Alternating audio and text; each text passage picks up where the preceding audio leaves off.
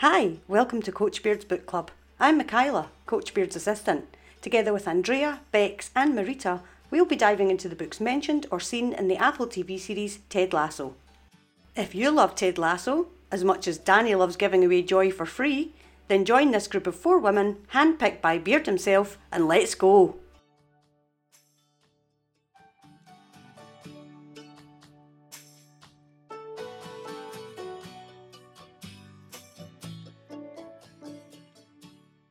Hi, welcome back, Greyhounds. I hope everybody's doing great. This week we have some special guests from one of my favourite Ted Lasso podcasts, Peanut Butter and Biscuits. We have Craig and we have Jeremy. Welcome both. Hey, thanks for having us. What is up? Happy to be here. I should say that for the audio files out there from Coach Beard Book Club, I am Craig, and the other voice you hear is not Craig.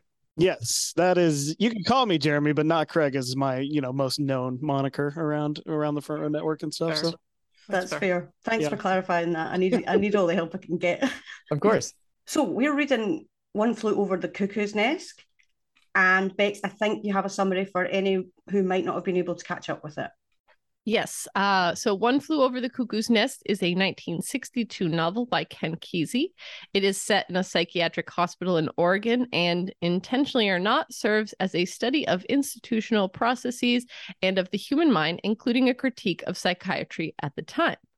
According to Goodreads, tyrannical Nurse Ratchet rules her ward in an Oregon state mental hospital with a strict and unbending routine, unopposed by her patients who remained cowed by mind-numbing medication and the threat of electric shock therapy. But her regime is disrupted by the arrival of Randall Patrick McMurphy, the swaggering, fun-loving trickster with a devilish grin, who resolves to oppose her rules on behalf of his fellow inmates. His struggle is seen through the eyes of Chief Bromden, a seemingly deaf and mute half-Indian patient who understands McMurphy's heroic attempt to do battle with the powers that keep them imprisoned. Ken Kesey's extraordinary first novel is an exuberant, ribald, and devastatingly honest portrayal of the boundaries between sanity and madness. And I just have to say, I feel like this summary, like I said, I took it from Goodreads. It really unfairly centers Nurse Ratchet and McMurphy over Chief, but I'm... I'll get there. All right. And the next up, we have the appearance in Ted Lasso. Why are we covering this book in the first place? So in season 1, episode 9, which is All Apologies, if I remember correctly, Ted and Beard are sitting in the Crown and Anchor, and Ted tells Beard that he's, quote, a natural-born caregiver like Chief from Cuckoo's Nest. Although, given the fact that Beard replies, I was always more of a Tabor guy, I think it's likely he was actually referencing the film. And my thoughts on that are because Tabor is played by Christopher Lloyd in the film, and Beard's Lloyd impression, at least the one we hear from Back to the Future as Doc Brown, is spot on. So I figured that was the parallel there, really. I'm glad you said that, because I read that whole book and didn't know who the fuck Tabor was. I was like, where did I miss that? Wait a minute. Filmmakers took liberties. It's early in the book, and whether or not what is intentional in Ted Lasso, there is a little bit more to unpack here because of who Tabor was in the book, right? So in the novel, Tabor isn't contemporaneous with McMurphy, right? He's a previous person there who's a story that they tell. And what's implied in what happened, in what's conveyed to McMurphy, is that he stirred things up and fought back against the machine, ended up released back into society, but only after he was lobotomized and basically rendered completely inert. And so it's really interesting to see Beard identify like that, because he's effectively a cautionary tale, right? And so to see Beard identify as that too. But I also think it's interesting because Ted refers to Beard, when he's talking about him as Chief, as a caregiver, and Chief isn't, right? He uses cleaning tasks as a way to silently observe everything, like he mops and he knows things, but he doesn't take care of people. And the only caregiving task he does is when he puts the pillow over McMurphy's face after he's lobotomized, right? So Ted is approaching this caregiver task with someone who euthanizes someone. And I think that's really, really interesting. And it's especially interesting because when he calls Beard Chief as a caregiver, it's when Beard has this whole line of beers up in front of him. And so that sort of deadening of the senses, that whole imagery there, particularly given Ted's relationship to alcohol, I think there's maybe a little bit to unpack, but I thought that was interesting. Jeremy, this podcast is so much smarter than us. Yeah, we're out of our element here. We are. You're not. I have to throw in that I watched the movie and read the book, and like basically the key differences are Tabor. Then what's his name? I'm going to forget their names. Billy and Cheswick kind of switch places a little bit. And like, so it's like these like very key characters, and like specifically what I think they're talking about in Ted Lasso is almost like, I'm like, they're talking about the movie and not the book. That was my take of it. Yeah, I could see that. But since we're a book club, we went to the book anyway. Of course. Well, and I don't want to jump in out of turn either, but I really appreciate that we get so much more. Of course, any adaptation, you're going to get more out of the book as far as character development is concerned. But I also think it's great. I mean, really, in a way, they minimize Chief's role in the movie so much because we're seeing all of this from his perspective in the book. And I think that's a really unique and interesting perspective because exactly what you were just talking about. I've always loved, there's a book out there called Perks of Being a Wallflower. For a long time, it was one of my favorites. And actually, it was a pretty well done movie adaptation, perhaps Ezra Miller's, issues aside. But what I'll say is that, like, I love that idea of having that person that is the wallflower, that is kind of observing and maybe starting to take on some of these characteristics, but never is really fully able to side one way or another until we get to that pivotal moment, that climactic moment in whatever literature you're reading. And I love that this book used Chief as our chief narrator here. And I thought that was much different than the movie, of course, and a reason why, if you're listening to this, especially whether you're listening to it from the PBB feed or not, like, I think it's worth going back and checking out the book because you get so much more. These are very rich characters, and I think that really comes through in the literature for sure. I just had this weird thought as you were talking about this, is like, what if we had the Ted Lasso novelization and Beard was the narrator? Beard is the narrator of Ted Lasso. Come on, guys. Oh, I would love that. That would be amazing. Beard is totally. Said in the past, he knows all. So that makes sense. Beard knows everything, including the simulation theory. Craig actually also talks about that too. It's like, since we come from a movie background and everything, I think that, movies want to simplify things so much for their audiences, especially at this point in filmmaking history too. Chief also in the book is, you can't actually say probably that he's a reliable narrator in a sense. There are some ways that, we can really, when we're reading the book, kind of doubt whether or not we're hearing everything exactly as it happened, or at least if it's colored in a certain way. The other big difference though, to me though, and I don't want to jump anything here, is like, I like in the book how we stick with Chief, because McMurphy in the book is not as like noble as they make Jack Nicholson out to be in the movie, in any sense of the way. And, in that sense, again, filmmakers want to simplify. They want a protagonist that has good intentions and is admirable in many certain ways. And there are certain admirable qualities or things that McMurphy does, but you never really get the sense in the book that he's doing them for the sake of doing them. There's always an angle that's at work with it. And so I don't know. I think that maybe the caretaker part of it comes from, like McMurphy does seem to be, even though for selfish purposes, the only one who's actually in a roundabout way looking out for the well-being of these people, because clearly Nurse Ratched isn't. Clearly the staff that Nurse Ratched beats down and berates and keeps under her thumb aren't looking out for them. So it's weird that in a way that these inmates, sort of have to care for themselves in that way. So I guess take your pick as to which one you want to be the caretaker. In the movie, it seems like McMurphy, but maybe there's some stuff that Chief does for them that we don't know from the book that you can just infer. How good would this have been if it had been made today from the narrator Chief's perspective as some sort of dark Roger Rabbit, with the animation being things that he was seeing, kind of like Miss Marvel-esque with the stuff going on? I would love that. Somebody should reboot it. Yeah, I'm not usually for remakes, but like, yeah, when there's something that you can gain from it like that, the only problem with that is, it's regarded as one of the best films of all time. So there would inevitably be the comparison inertia that nobody would give it its fair shake. So. Right. Although I think it'd be interesting to put that in the hands of since it's told from an indigenous standpoint, to actually put it in the hands of indigenous filmmakers. I think you would just have an entirely different film. I think so different it would at least kick aside some of those comparisons because it would be so different. Yeah. Miniseries. Anyway, Marina.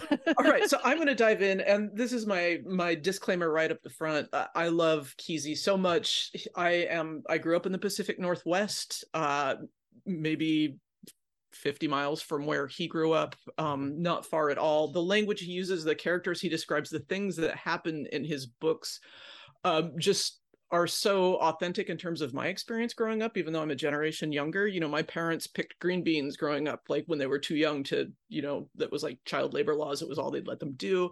When he writes about salmon fishing, all of that stuff is so familiar to me that even McMurphy, part of the reason he's so irritating to me in the book is like, I know 10 of that guy, not in the context of a mental institution, but like who talks exactly like that. I'm from family of like loggers on both sides and truckers, and it's so authentic to a Pacific Northwest voice that I get really excited talking about Kesey. Although I'm going to say this is my heartfelt plea to anyone from the Ted Lasso show who might hear this. Sometimes a Great Notion is his better book. And so if you could just slip that into a scene on a shelf somewhere, make it visible for like a second, Andrea can pick it out. We can put it on the book club list, and I can make everyone read all 650 pages of that. That would be glorious. I would be so happy. That'll be a long audio book. It's so good. But talking about Cuckoo's Nest, I think the first thing to do is acknowledge that there are definitely problematic aspects to Kesey appropriating the voice of an Indigenous man to narrate the story, and obviously seen very differently in 1960 than it would be now. But I think it's worth pointing that out. We discussed it a little bit, but Kesey initially wrote his own screenplay for the film adaptation. They didn't use it, and he was really pretty upset that they didn't keep the chief as the narrator because he said it was effectively the chief's story. And I see what they did there in terms of kind of what they were trying to say with the movie, in terms of making Ratched really the only villain. I'm not sure it's really original to have the beautiful woman be the oppressive force. I think that's just the misogyny of the 70s, or always really going on there. But it is kind of an interesting commentary on society that they marginalized the native voice in favor of something that was very white-centered. Reading the novel itself, I mean, the novel is narrated from Chief's perspective. A lot of people read him as being paranoid schizophrenic. Reading from his perspective, there's also a lot of academics that approach the way he talks about things in different ways that I think are kind of interesting. In an overall reading of the novel, and it gets assigned in so many high schools, some of the metaphors are really not subtle, right? So we look at the whole book highlights how many ways Chief has lost his identity. He doesn't have his voice. People assume he can't hear or communicate, and that stems not from his time in the mental institution, but all the way back to when he was a kid. His father's name, his father being an important chief, that's been taken from him. And I think it's interesting, and here's a Ted Lasso parallel, we never get his first name, right? And so if we look at this, if we want to do a Mad Libs, if you did title and then descriptive noun, you could get either Chief Broom or Coach Beard. And I think that's fun, right? We have that same sort of setup where there's that stripping of identity. That's so cool. This is what I'm here for.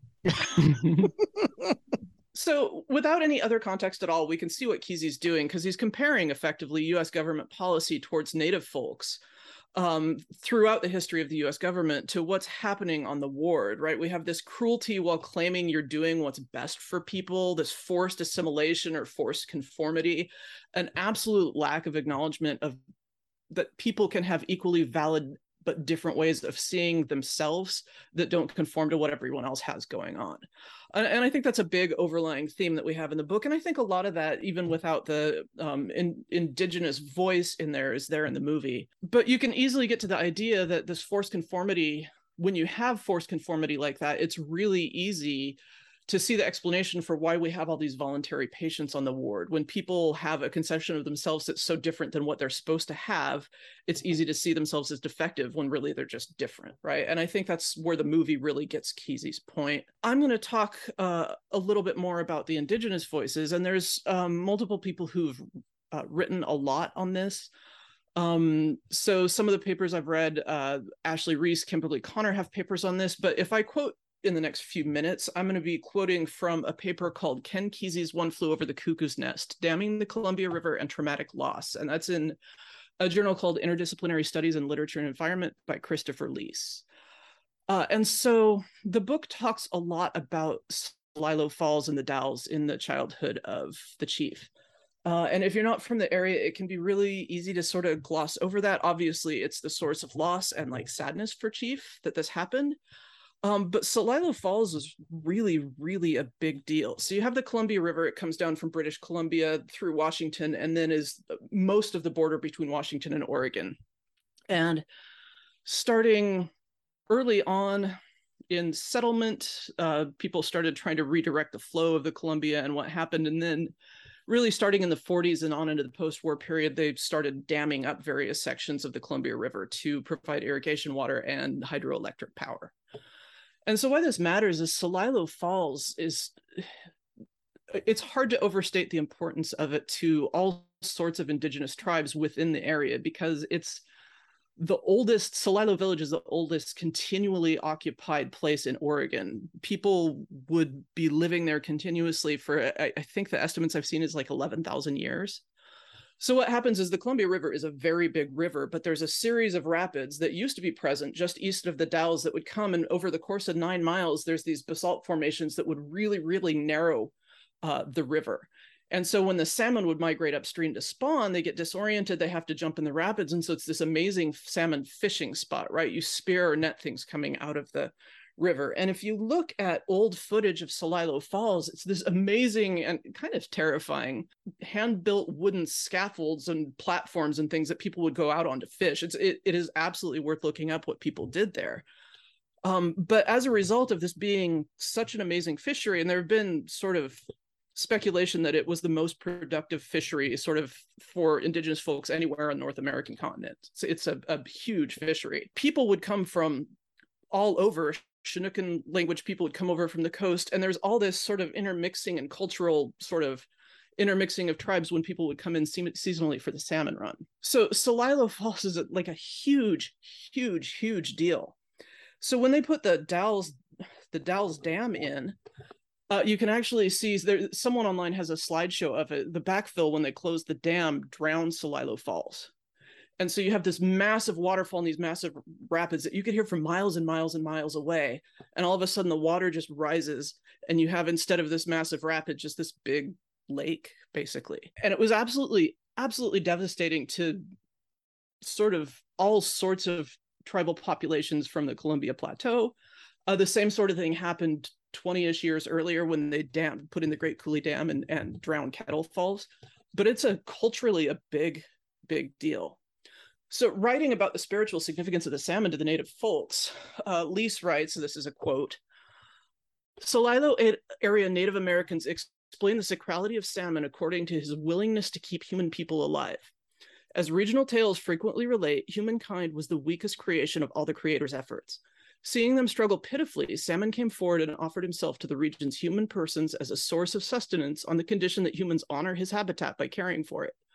Following his lead, other game animals stepped up and offered themselves in similar terms. For this reason, Plateau people's religious ceremonies typically open with blessings of water and salmon. So from, white people's perspective, people were cheerleading the dam, right? It would allow power, electricity, irrigation.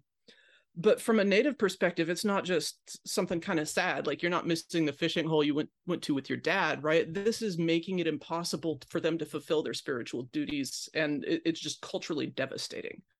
It's not like just sort of a downer. It's a very, very big deal. And I think Kesey understood that. So if we look at when this happens, The drowning of Celilo Falls doesn't work temporally with where we're at in the book because it happened in 1957, right? The book takes place 1960-ish. And Lease describes this as making the book an example of historiographic metafiction, which sort of treats history sort of subjectively, kind of lets us control how we view history based on who's telling it. But I think the reason Kesey did that is, we have Chief, we see him in his adolescence losing his father and his whole way of life and the falls, and then he goes to World War II, and that also contributes to his trauma. But I think having the loss of the falls first, I think really cements that as the thing that was catastrophic to his mental health and well-being. And I think that's why, because Kesey would have known when the falls was drowned, he was frequently going to the Pendleton Roundup. I mean, he was in Oregon at the time, or near it anyway. So I think it's interesting that he did it that way.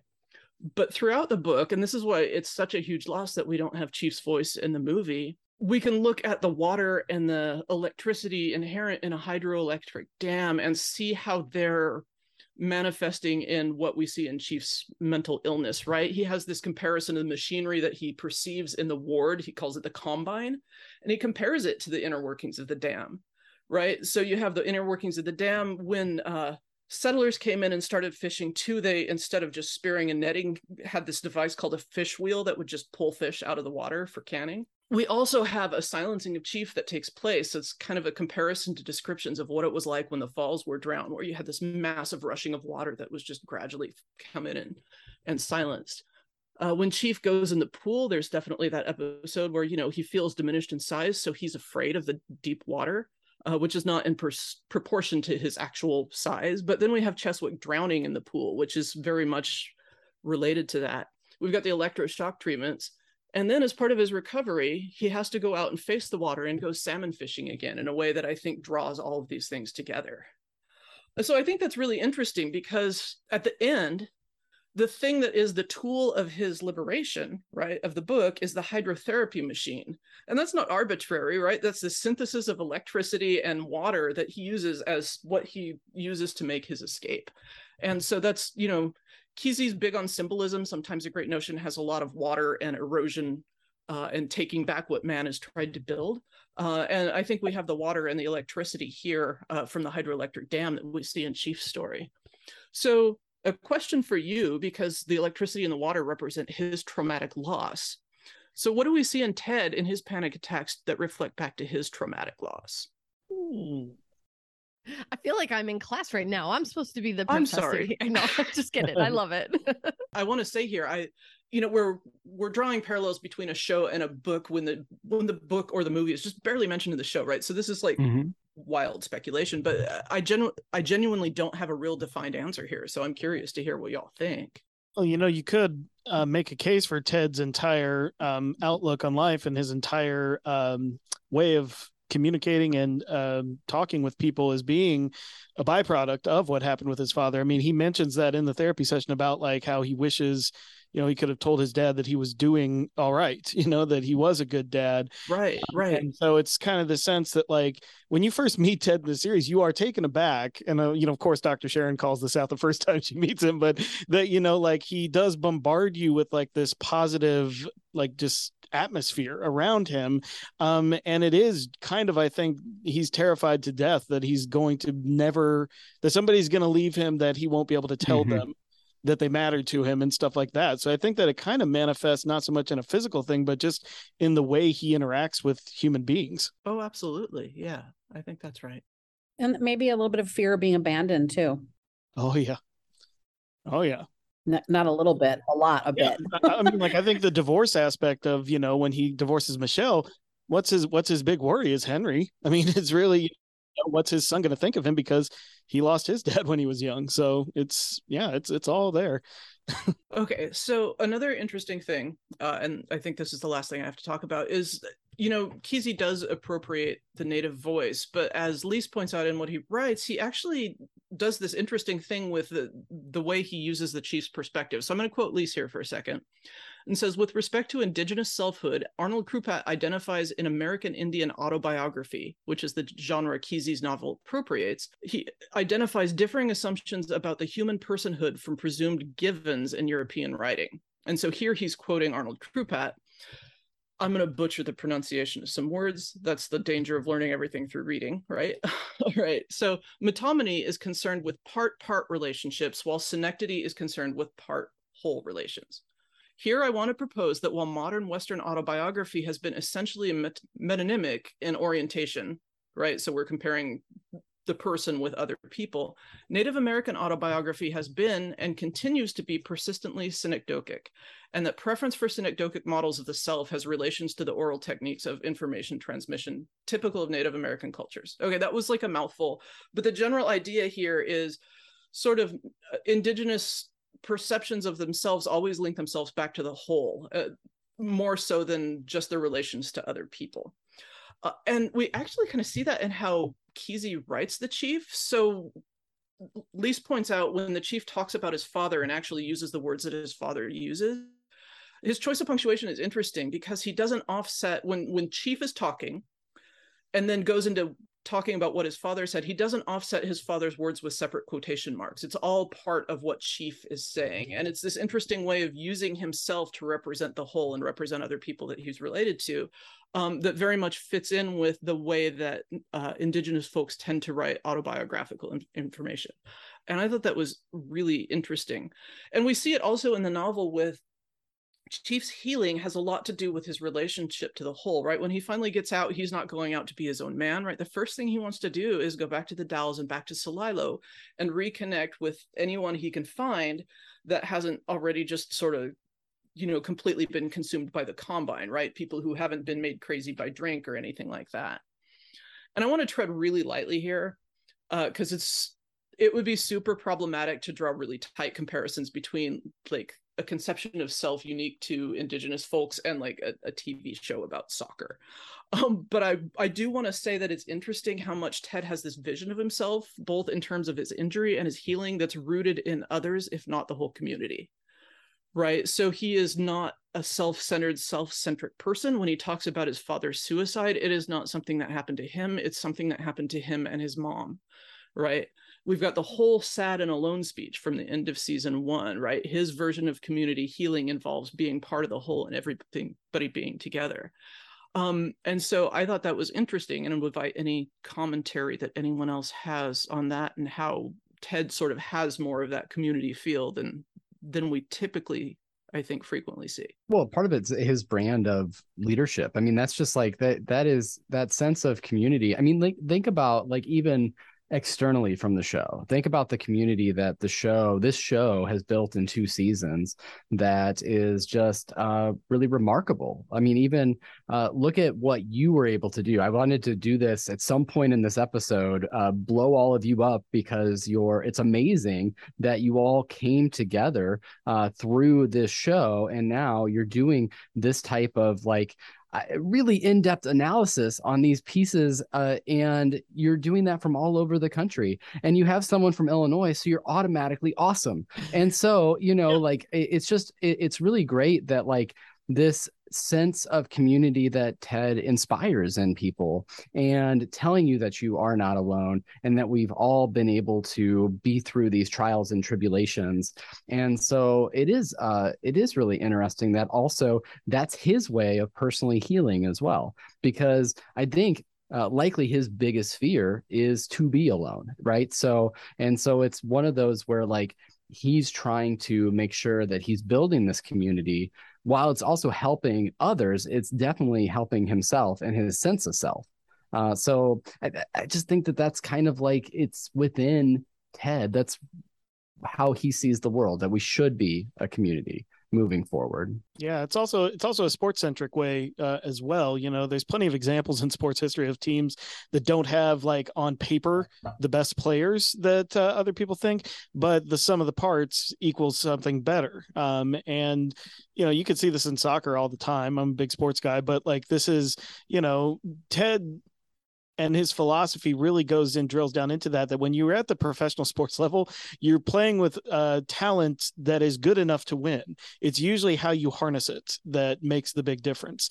In America right now, the baseball playoffs are going on, and the Philadelphia Phillies were the last team into the playoffs, and they're in the World Series now. And that's because you pull the right levers, you pull the right people and put the right people together, and they can accomplish things and beat a record-breaking team. So it's one of those things that I think Ted, his philosophy makes it so that the teamwork aspect is a practical thing on the field, not just in their relationships too, but it also, of course, bleeds into those. Love it. You said you were out of place here, and that's not true. Well, I mean, you said you were out of your depth. Yeah, well, I mean, we could BS with the best of them, but Well, yeah, I worry I just nerded a little bit too hard, but that is all literary analysis is, though, is just like BSing to the max. Okay. Yeah.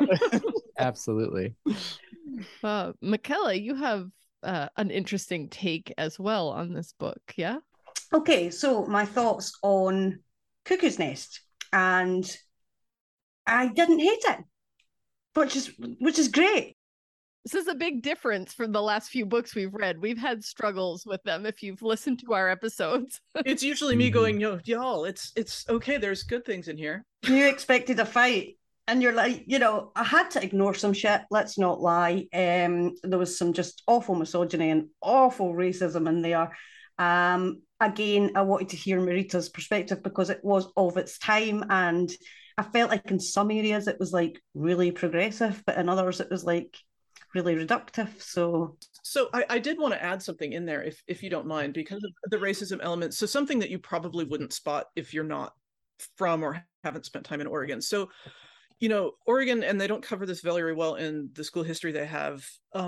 Oregon has a really horrific racial history in that, we weren't on the South side, that we weren't a slaveholding state, but it was originally founded and in the original state constitution in a way that deliberately excluded Black people from living in the state, having any property rights, making any use of the legal system really badly and for many years. And the upshot of this is when it was settled and moving forward, Portland is the whitest major city in the United States, right? Oregon does not have a very large Black population. I mean, they have, the Black community is wonderful and thriving in the areas where they live, but a town like Salem, which is kind of the city that I grew up close to, where the hospital is.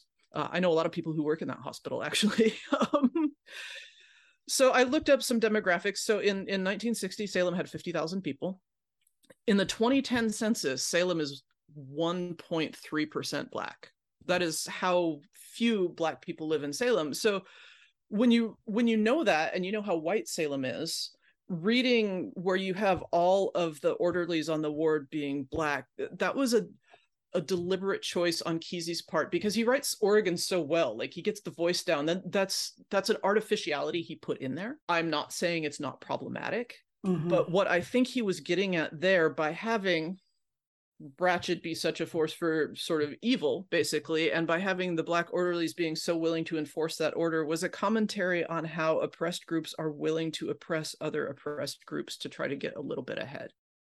Damn it, she does it again. She does it again. that actually fits in really well with what's coming up. So I'll send you that $5 later, because that worked out quite well. Like, I remember even saying it to you, Marita, early on in our chat, where I'm like, there's something about the way Chief says the Black boys that was like really just like, there's white man putting in another person of color's mouth.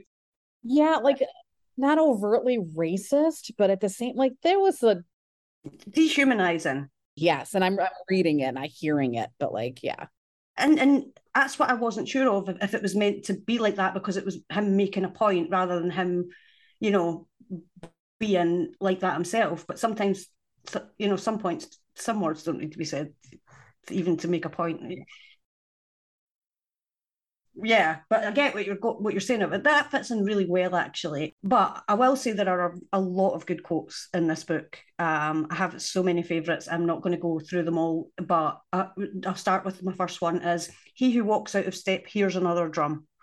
I really like that because it's a different take on it as well. It's not dance to the beat of your own drum, which we hear. It's like, here's a different drum. And I felt like that fitted on quite well with what I wanted to talk about. Because I feel like Ratchet and McMurphy were kind of doing the same dance that Rebecca and Ted did in season 1, but in like a much more sinister way.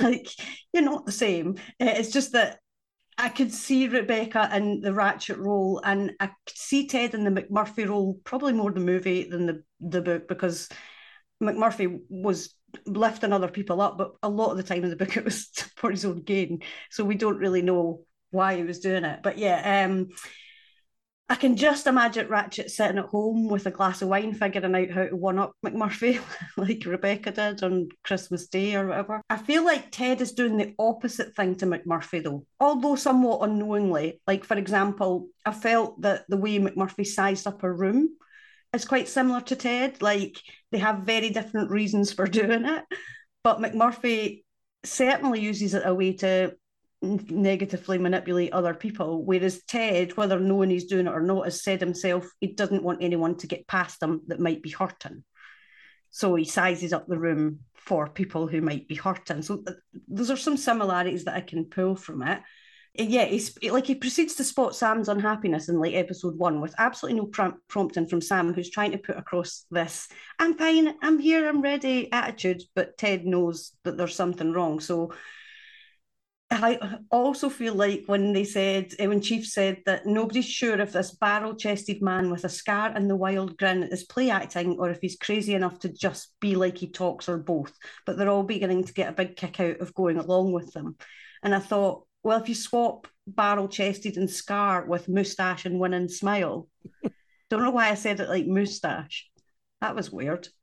What's that about? I assumed it was your Scottishness. Fuck knows. That's not Scots. That's just me being a dick.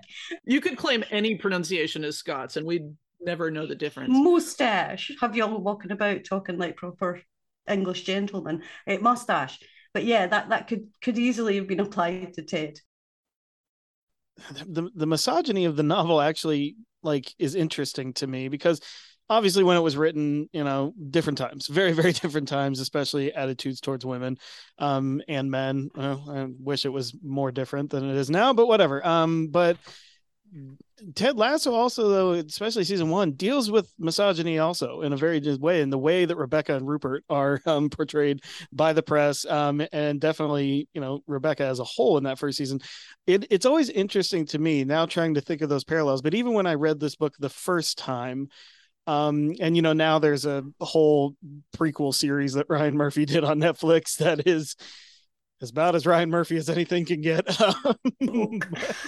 It did. When I first read this book, I was always fascinated to think about the backstory of Nurse Ratched, because it's one of those things that cruelty is something you have to learn, and hatred is something you have to learn. And it's always interested me when you see truly dastardly people in movies, books, anything. I'm always like, what made them this way?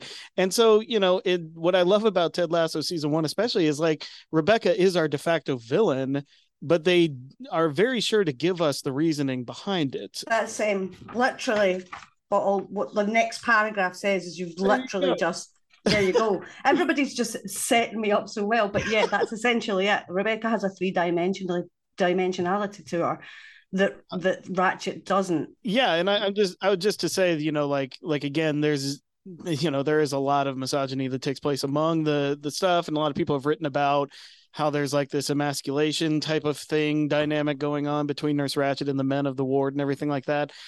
Take that for whatever you want, but I do love that when I think about what's the backstory of what makes somebody like this, I'm glad that Ted Lasso gave us something similar to that, but gave us reasoning and gave us a way to walk through how that changes. And got rid of the first man to mention a woman's tits within at least the first 5 minutes of the episode. I was very pleased about that. So I love that you mentioned that, though, because when I listened to the audiobook, and through the first half, I'm like, this woman's just trying to do her job. Just let her do her job. I'm not saying that her job was a good one. I'm scared of you now. Because of the mental health stuff, but yeah. No, I do disagree on that one. I do maybe have a bit of a controversial opinion, and that is that in my mind, I do see some parallels between Ratchet and Rebecca, only in that but you see that you get that sense that it's almost like they come to this fork in the road, right? And even when she is trying to buy into the Tedisms that we talk about and the lasso way, right? That Rebecca is still always being kind of pulled back to this plot point of the Major League storyline. And I think a lot of people like forget, going back to the show, that she really was our main villain at first. And she's, of course, redeemed in this wonderful way. And we absolutely love Hannah Waddingham, and we love that character. But it's interesting that I see like there's almost two different paths that could have gone down, right? Because if you look at McMurphy as kind of the change agent in the ward, you see him sort of changing things up and not conforming. And in a lot of ways, again, there's a brief parallel there to Ted and coming into the locker room and coming into the organization as a whole and kind of shaking things up. And Ratchet is just not willing to allow this to happen.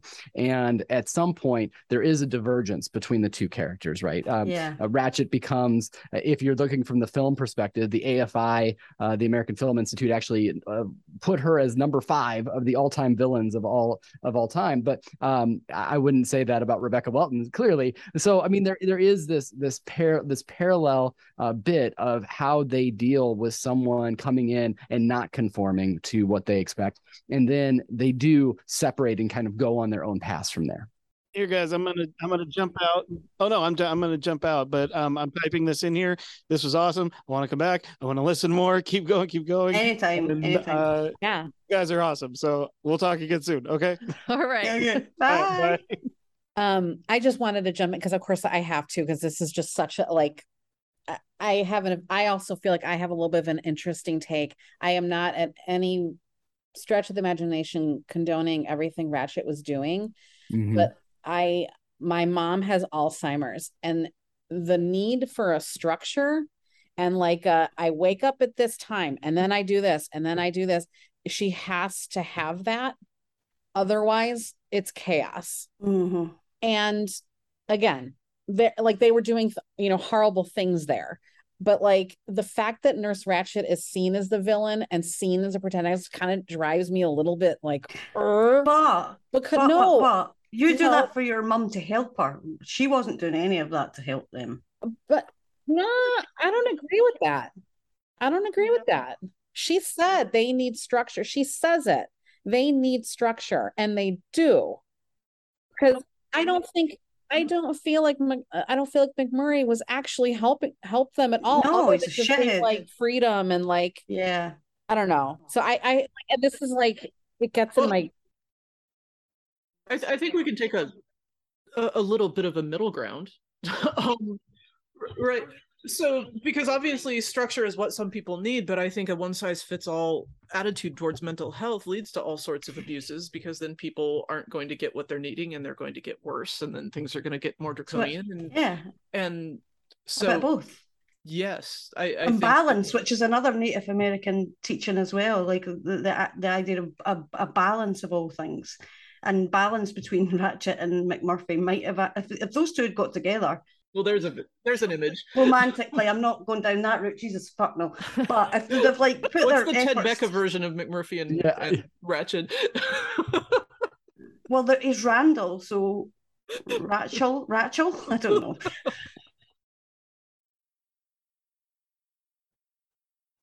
I'll leave the Ted Becca stuff to Tori from their soulmates. I'll leave it to her. But I will say that I totally understand what you're saying. Like if they formed a partnership, right? Much like we do see in Ted and Rebecca moving forward. And we're starting to see the benefits of that for the club as a whole, because everyone in that club is starting to buy into this idea and to buy into this philosophy that Ted is preaching, really. And so in that sense, yeah, absolutely. I think that, if those two characters in Cuckoo's Nest would have came together, then perhaps there would have been some benefit to the ward. But I just don't think that is not clearly something that was built into this character. And I guess from a motivational standpoint, perhaps she thinks that she's doing the best thing for these people. But it's just incredible how evil she comes off in both media, like in both the film and in also the book way as well. That I kind of summarized the whole thing was that because we get that three-dimensionality to Rebecca that we don't get with Ratchet, I kind of felt like it was left to me to surmise why she acted the way she did. And I believe she acted the way she did. And this comes back to, I think, Marita, you'd said about minorities oppressing other minorities. And I kind of felt like as a woman from this perspective, that there isn't any other place she could have this much power over men, just in the asylum, and over Black boys, Black men who, you know, these are the only kind of people that a woman at that time would have been able to have assert any power over. So was she doing that because she was wanting the power she couldn't get outside of the asylum? Therefore, our problem actually being with men. And I think the line that kind of cemented it for me was, we are all victims of a matriarchy.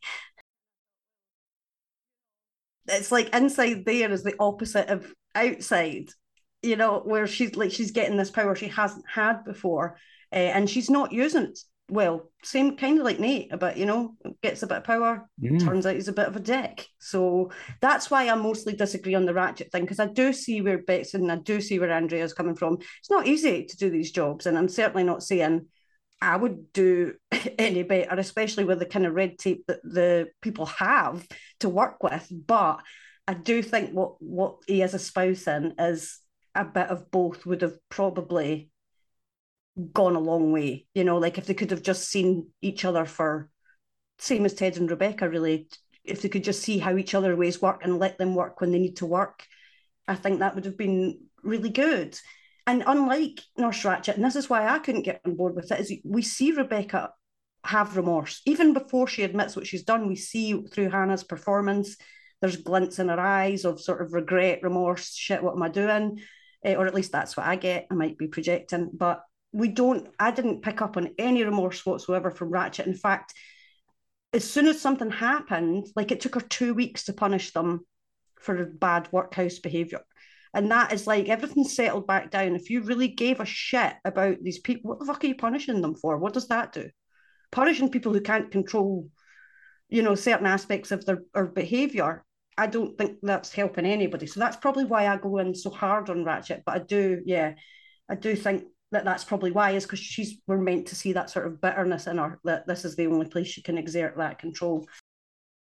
I did read that there's a lost chapter of this book where all she's doing is standing in front of a mirror and spitting at the mirror. So clearly lots of parallels here. Right? You had me in the first half. I was like, a lost chapter? Yeah. What? I got so excited. I was like, oh. I think the quote that hit me the hardest was on page 13, so not far in, and my favourite number. And this is the quote, and I'm going to take a bit of time in it. But it's the truth, even if it didn't happen. And that, I reread that quote 3 times, 3 different ways. It's such a beautifully wonderful quote. And I mean, I don't know if I can even explain myself where, but I think it's true in all of us that we all have our experience with perspective, right? So, there's the 3 truths, whatever. There's their version, your version, and what's in between. Again, balance. But it brought up this, it also made me think about the fog that Chief speaks of, which is obvious to the reader that they are manifestations of schizophrenia, but a really good story imagery tool as well. And I think Rebecca was fogged by her hatred of Rupert, and Ted was fogged that everything was okay when it clearly wasn't. When the fog clears, will we be getting the authentic Rebecca and Ted, and that sort of meeting in the middle, that balance? And I'll finish with my last favourite quote, which is, when you lose your laugh, you lose your footing. Well, I think that there's so many amazing things to discern from literature. And again, unfortunately, Jeremy and I have had to head out of the conversation a little bit earlier here. We're going to go to the Crown and Anchor and just wait for you all there. But I will say, I just want to mention again that I love this community, and in particular, the fact that I could get some information, some amazing information about indigenous populations in the Pacific Pacific Northwest in this, from a book that was written decades ago that was barely mentioned in this TV show that we all love, is just incredible. And I'm so glad. I think if I have your origin story correctly, you kind of came together around LassoCon. Is that about the sense of it? And all of you individually are so incredible in the Ted Lasso community. And so I wanted to make sure I said before I have to head out that just thank you for this amazing content that you put out, the amazing discussions that you have, and the amazing voices that you provide, because there's a lot of people in podcasting that look and sound an awful lot like me and Jeremy. And so I'm really glad that there are people within the whole Lasso community that don't. And I think that that's really, truly valuable. So just thank you for letting us to join today. I know that he does as well. He had to head out just a little bit earlier than I did, but we both really appreciate it. And I can't wait to listen to the rest of this discussion as well as a listener. So thank you.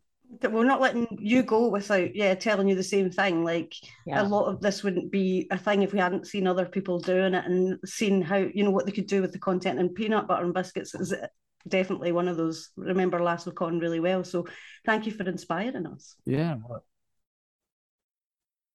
Oh, I will tell you what, real quickly, I'm going to mention it in the intro to this episode for our listeners, but just for your listeners too. I had a death in the family about 2 weeks ago. It was very sudden and unexpected. It had to do with a lot of addiction and within that person's life.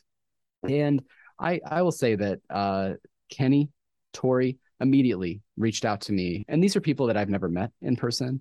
These are people that only know me through this connection with this show. I know so many people that also reached out beyond even content creators because of this show. And so there's a healing property to this show that really doesn't exist elsewhere. And so that's why, on Emmy night, even though it seems silly, I'm like rooting for this show like it's my favorite sports team, right? And there's a reason I go and buy FIFA 23 just so I can play as Sam Obasanya. And, it's just it's just there's so many things that come out of this show, and you all are such a huge part of that. And I really appreciate everything that you do. So, and I'm sure you helped some people out, like with that message that you put on. I'm really sure you helped people. Yeah, so well, I appreciate that. Proud of that. Yes. Certainly it was something that just kind of came to me that morning, and it was I certainly have felt the love, and I really appreciate that, and I appreciate all of you. I'm going to head out, but I wish you the best of the rest of this discussion, and I can't wait to discuss another book with you in the near future as well. Thank you. And go Illinois. Go Illinois. We go Illinois. That's right. Bye. Bye. Bye. I love what he was saying there, because it like, as soon as he's describing, Kenny and Tori reaching out to him and everything, I immediately visualized that scene at the end of season 2, where everyone is reaching out and texting Ted when the news about his mental health comes out, and like Michelle's reaching out to him, and Dr. Sharon and Rebecca and all of these people. Like, it is about that community, and this is just a further example of that. So, okay, so I know that the guys had to go, but I think I'd love to hear their take on this particular section. I'm going to talk about why Ted avoids therapy. And I think that while it's clearly not 100% a part of this, I think it maybe it could connect to the fact that he's basing the concept of therapy off of this book and or potentially the film. Either way, it's not a good look for therapy. and I think that's, well, I'll get into it a bit more, but I think that's one of the problems with reading dated material as required school reading. But in season 2, episode 1, Higgins asks Ted what his thoughts are in therapy, and Ted replies, general apprehension and a modest Midwestern skepticism. Why do you ask? I love that line, but I think it's a gross understatement of Ted's position on therapy. He's just Ted, and he's going to say the thing that needs to be said, or the thing that he thinks needs to be heard. But I do still want to think that his hesitation with therapy kind of comes from part of this book, right? We know his only experience with therapy prior to sitting down with Dr. Sharon is couples therapy with Michelle. And that did not turn out good because didn't they like go see her therapist, which is one thing you just like should not do? That gave me pause. I'm like, wait a minute. No, you don't do that. You need a neutral referee. That was poetic. That was poetic license, if ever I've heard it, because that is not happening. If it is your therapist is bad, get rid of them. Yeah, you should see a different couples therapist than individual therapist for sure. But I do think there's more to his disdain and his apprehension, as he calls it, to therapy than just his experience with Michelle. And so I'm going to go with the assumption or the headcanon that Ted read this book in high school as required reading. Or maybe he didn't and he watched the film and thought he could get away with passing the test on it. You know, we all know his dad had to read him Johnny Tremaine. So maybe that's part of it. But the timing of his reading this book, if he did read it in school, would have coincided with probably the same year or the following year from his father's death. Okay, because he was 16 when he died, when his father died, and usually this book is assigned to maybe at the earliest sophomores. It might be summer reading between sophomore and junior year. 16 is around that age, right? So with this in mind, I think there are two ways that we can look at how this book might have influenced Ted's perspectives on therapy and mental health in general. It could be one or the other, or maybe a combination of both. So the first one is he's already too broken. I'm going to start with the darker one. So mental health care is the same as, like, in Ted's mind, in like 16-year-old Ted's mind, in 40 whatever Ted's mind, it's the same or could lead to being institutionalized, right? So he's like equating these things in my perspective, and it sounds extreme, and we know Ted is smart, but if he read this book initially or watched this film initially after or while still grieving his father, he might look at the outdated approaches by the big nurse, as Chief calls her, and the doctors at the facility, and kind of panic about like what could happen to you, right? If you can't get over it by yourself, then this is what's going to happen. So he thinks he's doomed to be a chronic. Yeah. And I use the get over it phrasing intentionally because I do think there is this sort of mentality that he can just like power through it. But maybe it's not panic, but he would have a preconceived notion that it's a matter of fixing him, and that if they can't, well, he's doomed, right? He's too broken.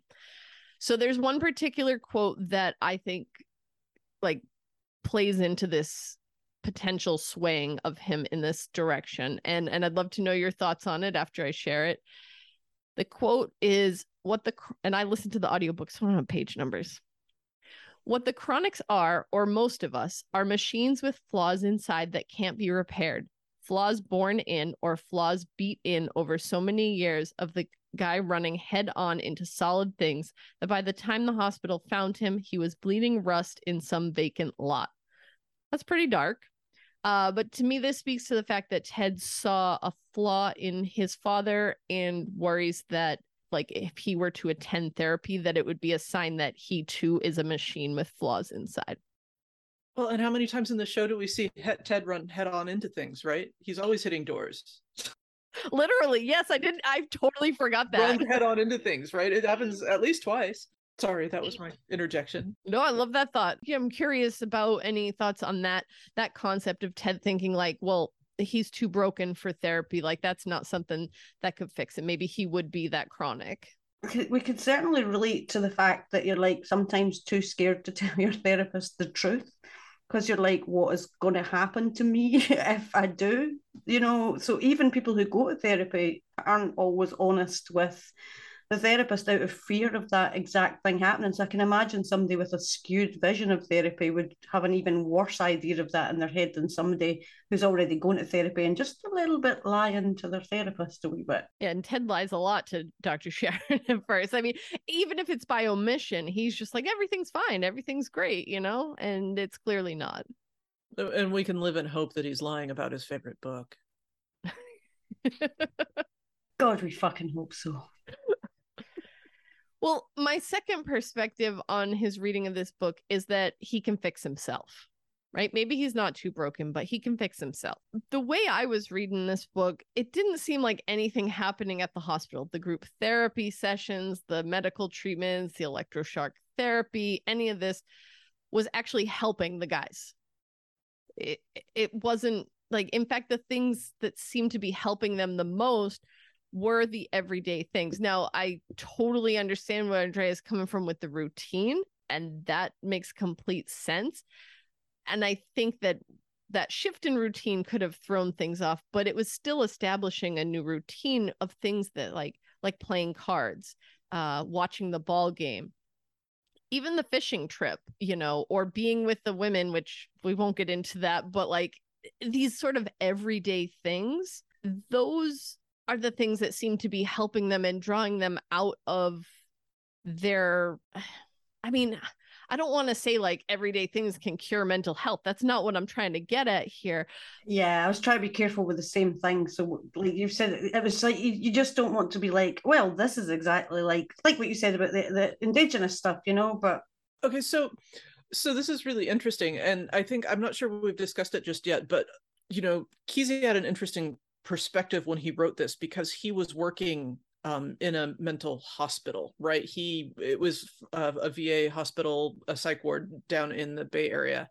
And so he actually had a really good experience, not a really good experience. He had a lot of experience with knowing how people were treated and how mental health was treated and how things were progressing. And I've seen some interesting perspectives with people writing about the function that McMurphy actually had in the ward, especially for Chief Bromden, was, guiding him through what was kind of a newish idea of talk therapy, right? I mean, that's a lot of what he was doing, and took him on this really significant immersive experience of salmon fishing, which sort of helped him, heal some wounds from when he was a child by sort of bringing that back to him. But yeah, no, I think that's really interesting because the therapies they were doing weren't working. And I think that was all part of Kesey's critique, but I think Kesey was also sort of getting at that there are things that are possible, and sort of using McMurphy as, even with mental health, right, issues. Yeah. As a therapist. And I mean, I certainly like that read better than I've seen ones where they compare McMurphy to a Christ figure, and I'm like, no, can we not? Definitely not Jesus-y. I'm willing to accept Ratchet as the hero before I accept, you know what I mean? Like, neither of them are good in this situation. I just wanted to be clear, like, I do not think Ratchet is everything she was doing was right. It was more like everything that you read about the movie and the book is just like Ratchet was the evil, right? Like Nurse Ratchet, like I even remember being little and that being a joke about like evil. Like Nurse Ratchet was like this icon of like horribleness. And like, yeah, she was doing horrible things, but so did McMurphy. McMurphy was a pedophile. He like raped a girl that was unapologetic. Yeah. At one point she was 9 years old. At another point she was 16. It's like, hold on. This guy is the hero? And I don't remember which one has which age, but like it changes between the book and the movie. It's disgusting. In the book, it's 16. Yes. So or it's the older age in the book, because I didn't key in on the 9. But yeah, and even the phrasing he used, she tripped me and somehow got under me before I fell on the floor. It was something like that. We're like, yeah, no, he's awful. And I think that's why I'm more forgiven to Ratchet too, is because while she was doing terrible things, she was also sticking with the norms of what was expected for mental health treatments at that time. Like electroshock therapy was something they thought would work, or that they claimed they thought that would work. Not the way they used it. Like, yes, but not the way they used it. Sure. And I'm not saying she didn't overstep boundaries. And I think a lot of that has to do with what you were talking about in your section, in terms of her like establishing her position of power in the sort of hierarchy. And like I said, I don't want to say that like everyday activities can cure mental health issues. That's not what I'm getting at here. But we know that there are better and more helpful approaches than those that were being used. And that for some of these men, especially because many of them were there voluntarily, or at least, you know, they could, what do you call it? They could AMA. They could leave AMA. What does that mean? against medical advice. But they do call okay. AMA in the book. Yeah, but they could leave on their own accord, basically. I think that, again, this reading books that are dated, well, a great thing to do is a very, like, it's something you need to be cautious of, because especially when you're giving it to young readers like that, there might not be that ability to sort of separate the time and the treatment to the same extent that we can as adults. And I have two quotes here in terms of moments in the book where I think suggest that Ted could have pulled out this idea of like curing himself of whatever it was, even if he recognized it. So the first one is, he knows that you have to laugh at the things that hurt you just to keep yourself in balance, just to keep the world from running you plumb crazy. So this one spoke to me as something that Ted has internalized, right? Like, laugh so you don't cry, make a joke, be dismissive so that your hurt doesn't show, conceal, don't feel, right? Elsa, anyone? We can go back to our Elsa conversation. So I don't know. That was one that stood out to me. And then I also think it's not just keeping yourself in balance, though. It's about coming across as strong. And there's another quote in the book that says, he knew you can't really be strong until you can see a funny side of things. And so I'm not a Midwestern man like Ted, and this is kind of where I wish that Jeremy and Craig could still be around as Midwestern men. You know, so maybe I'm off base here, but like, I feel like there's a very long running tradition of men having to act strong. And strong doesn't necessarily have to mean muscular in this sense, but like emotionally solid and not what is seen as emotionally weak, which means letting people see those emotions. Right. And which we all know isn't weak, but like also that is very ingrained in Western society. And so I think if Ted thinks that the approach to being strong is seeing the humor in things and kind of like blocking out reacting to the negative feelings, that fits his character pretty well. So I don't know what y'all think about that take as well. I think you're killing it. I think something that's really marked in the book is like they, in addition to laughter suppressed, like kind of all sorts of emotions are suppressed, right? Cheswick drowns and it's kind of upsetting, but it's not grief, right? Billy commits suicide, Chief euthanizes McMurphy, and there's just this very practical, we're moving forward sort of approach to things, and no one's feeling it. Mm-hmm. You know what I mean? Like, it's absolutely deadened. Yeah. Right. So yeah. Can I ask a question about Billy? Like, that's the other thing with Ratchet as well, is like, surely if she was doing her job properly, she would have sorted his fucking mother out. Because that, like, he was fine when he got laid. It wasn't until he started getting shamed for getting laid and threatened with his mother's fucking wrath that he took his own life. So, like, yeah. I mean, like I said, I'm not a complete Ratchet apologist. Oh no, this isn't me thinking against, you know, like that. No, this is a separate issue altogether. Like, no, I totally get it. No, I agree. I sort of see her as seeing that as a woman as one of the sort of rare ways that women can sort of at that time have power over men, right? Was this sort of moral shaming sort of thing, and the mother is just a tool for that, because if his mother isn't involved, why does he have to care to be ashamed? Yeah, I think it's interesting because with all the misogyny in the book, this is kind of an aside, so apologies, with all the misogyny in the book directed towards Ratchet, Kesey writes about sex workers relatively respectfully. Not in how everyone treats them, but in the overall attitude. Did you guys pick that up too? That's why I was like, this is progressive in some ways and reductive in others, because that was one of the ways that I felt it was progressive, really, for its time. Right. So just want to wrap up saying, like, I did not dislike this book, you know, as there might have been worries for, but I will say that there are definitely much better and less dated options out there if we want students in particular to read about mental health and mental health treatment in today's world. I looked up some titles and some of them looked really good to me, but I hadn't read them, so I don't want to like necessarily recommend them here. But there's definitely ways in which we look at mental health in a much healthier way today. And hopefully, 50 years from now, when we write the next like bunch of books, that there'll be more progressive ways of looking at mental health as well. So if anybody has any titles that they think would be good for today's readers, I'd love to hear that. So I don't. I do think it's interesting because I absolutely agree with your point of, whether or not high school students will sort of immediately kind of get what they need to out of this. And I think part of that issue is how much teachers are being pressured not to have these discussions about, even if they're teaching the books, they might not feel comfortable about having these discussions about how they were treating mental health then, how they were talking about, how Kesey used sort of misogyny and racism in the book, I think a lot of teachers are in a position where even if they sort of have to, based on a syllabus, teach the book, that those conversations could cost them their jobs. And I think that's really unfortunate that is happening in so many areas. Mm-hmm. Eleanor Oliphant is Completely Fine is a great mental health book. Modern and like and getting to the end and just being like, this is a journey and I've just started.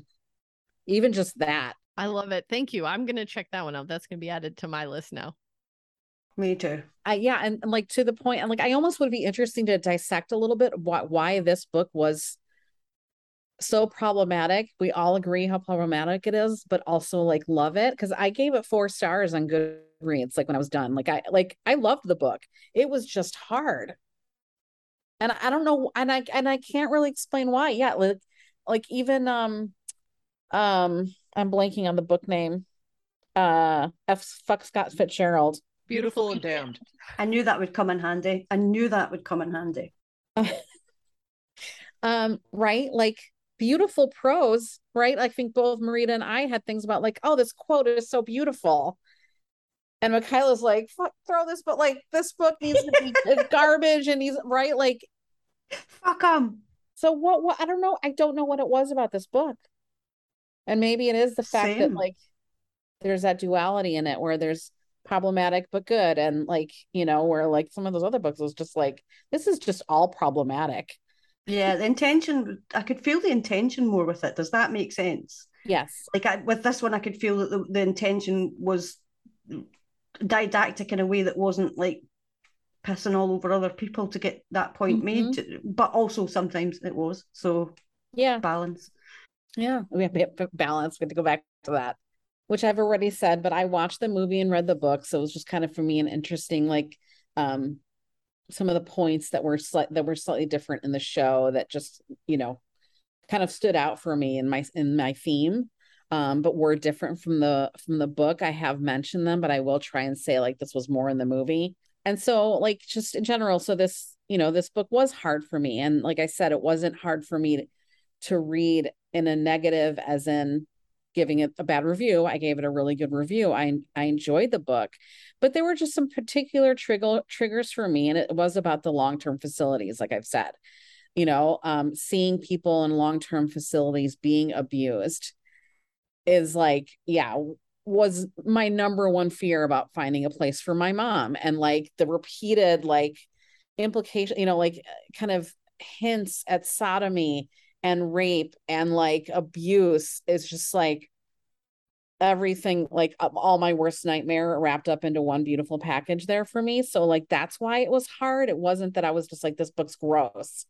It was, I mean, like that stuff is gross, believe me, but like that wasn't, it was like more just like you're hitting, like you've just found my one nerve and you're just like, yep, here, here's your thing. Yeah, that makes so much sense. Yeah. And the book was harder than the movie. The movie like muted a lot of that, like a ton of it. It was still there.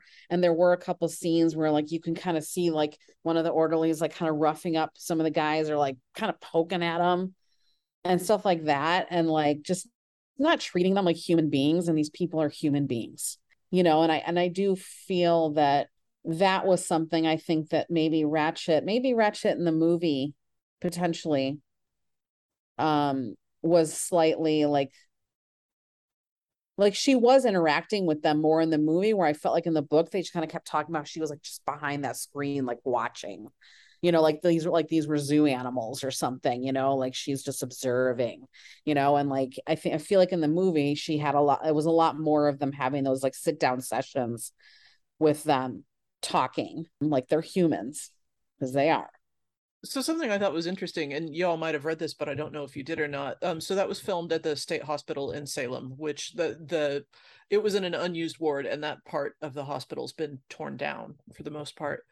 But so the book came out in 62, the film came out in I think 75, and because of sort of the way that treatment was progressing, the hospital part of the conditions of like them filming the movie there, not any of the main actors, but there are a lot of actual patients that are used in the scenes, and there's interesting ideas about consent that come up there. But I thought that was interesting that, you know, the hospital thought that this could be therapeutic for them to take part in something like that.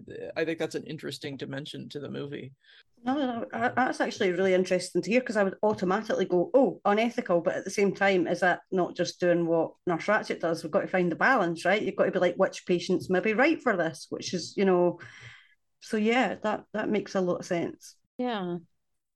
And kind of taking in a little bit about what we were talking earlier, just taking a moment to say too, like the thing I think that Ratchet was missing, that McMurphy, I always want to say his name differently, McMurphy.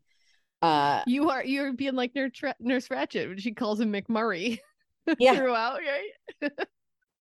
Or like Kevin and Kenny. Like I do that all the time.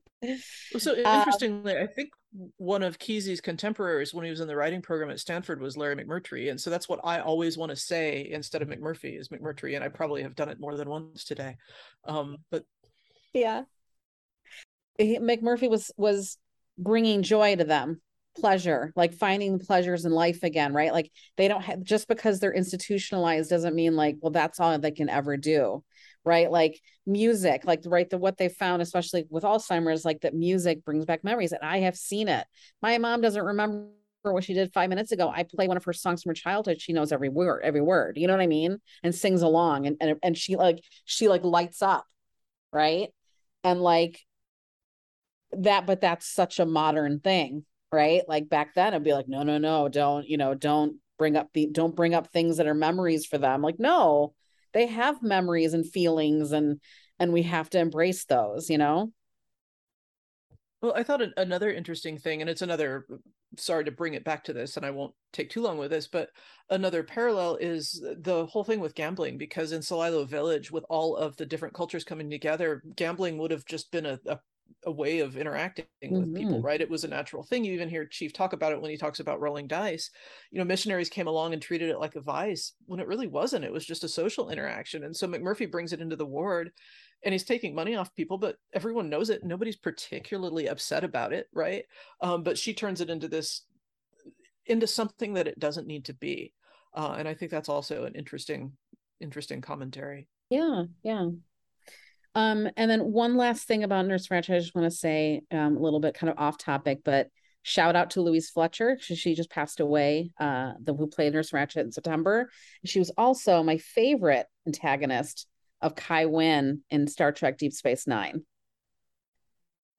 So good. Love it. Love that you brought it back to that. That makes me so happy inside. Kai Wynn was, ooh. I love this. I love this so much. I just get all these little tidbits of information off everyone, and it's just so brilliant. Yeah, I think I just, because Angela Lansbury just died too, right? And I read that she was initially offered Nurse Ratched, but she turned it down because she had, if y'all haven't seen the original Manchurian Candidate, it's amazing, and she is like the best villain of all time in that film. But after she played that, she was like, I'm gonna play nice people now. I'm just gonna play nice people now. Mad respect for that. So my angle theme is how this is an alternate reality AFC Richmond team. I wouldn't go so far as to say this is like the team before Ted, but I definitely felt that like maybe AFC Richmond under Rupert was clearly a very toxic environment, and that's what this is, a very toxic environment. And so there's some similarities there, and some, like something about the environment, like kind of the environment they were all in, just kind of swirling in on itself, and this charismatic person kind of comes in and like goes against the grain, like sending everyone off into like this new direction and everything. That's where similarity is. So actually, I had this thought and it popped into my head while I was reading and then left until you brought this up. But if I had to cast anyone that we see in the show as McMurphy, it would be George, right? He's got the casual misogyny. He's got sort of the chaos. He's always, he wanders around in those tight shorts, kind of like, and I don't know if you picked it up. I don't even think it's in the movie, the dick joke about his shorts, right? In the book.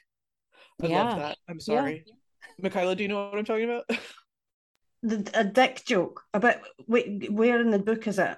Because McMurphy wanders around in those black satin shorts, and he says his girlfriend, who was a literary studies major, gave them to him, but they've got white whales on them, right? So they're Moby Dick shorts.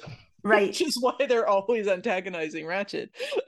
I literally tried to look for ages in what the symbolism of fucking McMurphy and Moby Dick and fucking all this shit would be, and it turns out it's just because it's a literal pair of Moby Dick shorts.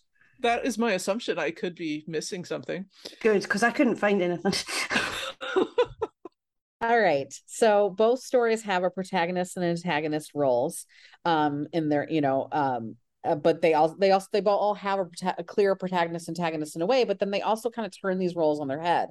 So each character in their roles gets turned clearly on their head in several clear examples. So I feel like Nurse Ratched, McMurphy, Chief, Rebecca, Ted, Nate are all characters whose role shifts. Was Nurse Ratched evil, or was she just trying to, give these people a sense of order and care and normalcy? Was McMurphy trying to break some boundaries here to help these people, or was he an asshole? I don't know. Was Rebecca malicious, or was she just hurting? Is Ted helping the team believe, or is he hurting them by not being honest, not seeing Nate's pain, ignoring him? The reality is most people shift between both roles, and people are nuanced. So looking at this idea of kind of these alternate realities between everything. So I kind of put Nurse Ratched and Rebecca together, the female lead in both universes. Both have a level of power, control, both have a level of power and control, both struggling to be the one honing the direction of these groups of men. Nurse Ratched is clearly portrayed more on the side of negative, while Rebecca has a twist in her character. But again, there are some things Nurse Ratched was doing in her environment could be understood. But, the creating a daily routine, the normalcy, the daily habits can be a helpful environment for some people struggling with what is reality. She was seen as kind of wielding this uncontrolled power, but Rebecca in the beginning at Ted Lasso did have a bit of the same feeling. She was overseeing things from a distance. She had no connection to any of the players, kind of also watching them from behind a glass wall. Very good. And Ratched and her crew who did her bidding were also kind of watching things over. Rebecca was separated from her team kind of entirely. Like there's those weird scenes where she's like, I don't even know who you people are, you people that work for me, and like you're just kind of these, like, they're all pawns. They were kind of felt like all pawns in her game. Obviously Rebecca, we learned a lot more about Rebecca and were able to turn her around, her character. Ted and McMurphy, both the outsiders who come in and shake things up. I think both characters have that duality to them, a protagonist and antagonist. Both come in and shake things up. They do things differently. They cause a ripple, in some ways seen as a hero and in others being hurtful, but a clear malevolence to McMurphy. He said ugly things. He implied things. He treated women horribly. He was everything Ted would never be, but there was that same element of like a ripple effect of like, again, he wanted to bring some joy to them.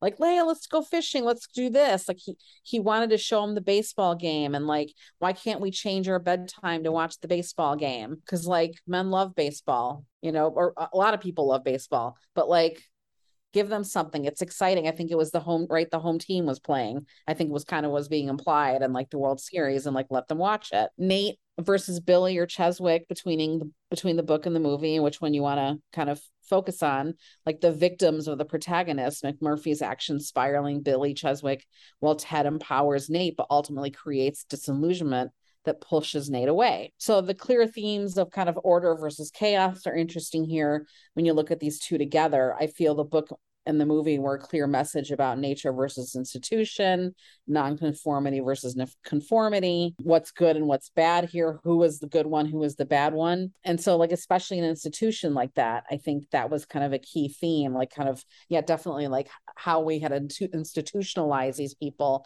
and what is that, was that against nature? And then there's something similar there with Ted in trying to create order in the chaos, but also creating some chaos of his own, not just his chaos hammer. So Ted is obviously a much more inclusive, empowering, like a good story, like happy, bringing people together. But life isn't simple and everything isn't black and white. And the Cuckoo's Nest wasn't quite as nuanced as I believe Ted Lasso is. But yeah, those were my thoughts. That, what you said about Rebecca with the window, as soon as you said that, I was like, fuck yes. Do you think when she sort of starts opening the window and shouting down at the team that that's a sort of breaking of the window, but she did it instead of McMurphy does it, antagonistically, but like she's opening the window herself, and like, do you think that could be? I think so. This is something we talk about in a lot of our episodes, is the being cautious of making one-to-one parallels between characters, because they're not identical. They are their own nuanced characters, but that doesn't mean we can't find these similarities in them and these sort of behavioral things that just pertain to humanity in general. And our understanding of Rebecca, I think for me, it is understanding characters like Rebecca that make me pause when I think about characters like Ratchet, right? That make me pause and say, there's more to that story. She is by no means the hero of that story. I would never claim that, right? But I do think that there is, if we question what is behind her actions, then we're, if not more forgiving, at least more understanding or empathetic to where she came from, if not where she is now. Like boiling a frog. So like Ratchet is basically what Rebecca would have been in, say, 10 years if she hadn't have come out of this sort of like revenge plot that she was in and just got worse and worse and worse and as the time went on. So maybe. Yeah, I suppose like if you take Ratchet back to the very start of the shit, what happened to her? And there's no denying that they were sexually aggressive with her. Like, there's reference in the book, isn't there, that she was a former army nurse? I think when they go up to the other floor where the nurse is kinder, and she mentions another horribly misogynistic statement that's something like they should never have army nurses and single women over 35 should be forced out or fired or something like that, right? Yeah, I remember that book. It's like women can't be single and also nice. Nope, clearly not. But yeah, so I do think at least in the book there is mention of her being an army nurse, and so I wonder if the backstory lies a little bit in the regimented nature of treating people particularly focused on sort of war trauma that maybe broke her. Yeah. Or at least informed her treatment style to the extent that she wasn't going to be capable of helping people in a more modern environment. Lots to think on here. and again, love it from sort of a seemingly throwaway line that was probably more geared towards the movie than the book. We were able to pull out a really great cohesive discussion of how this book and these characters and the show can teach us similar lessons. And we just want to say a big thank you to Craig and Jeremy from Peanut Butter and Biscuits. So please, if for any reason you've managed to check us out, but not them, get over there and check out their wonderful podcast. They've had some excellent interviews recently, some really good content. And we're sorry they had to go, but hey, our podcasts are long, and if you listen to it, you know that's just how we roll. That's how we do it. And you want to be on the podcast, you got to book yourself at least 2 hours for us. And that's with us talking over each other. Can you imagine how long they would be if we just talked one after the other? would be about 4 hours deep, and I love it. Andrea, I'm hoping we'll know what's up next, because as usual, I don't. I do. It is Entangled Life, How Fungi Make Our Worlds Change Our Minds and Shape Our Futures by Merlin Sheldrake. Fantastic. Yes, Very and Ted is exciting. such a fun guy, so. Are we going to make lots of non-fungible jokes? On that note, everybody, we'll see you next time. See you next Bye. time. Bye. Follow us on Twitter at Beards Book Club or send us an email at coachbeardsbookclub@gmail.com. Subscribe to us on Spotify, Stitcher, Apple Podcast, or wherever else you get your podcasts. Share us with your friends and family and leave a 5-star review.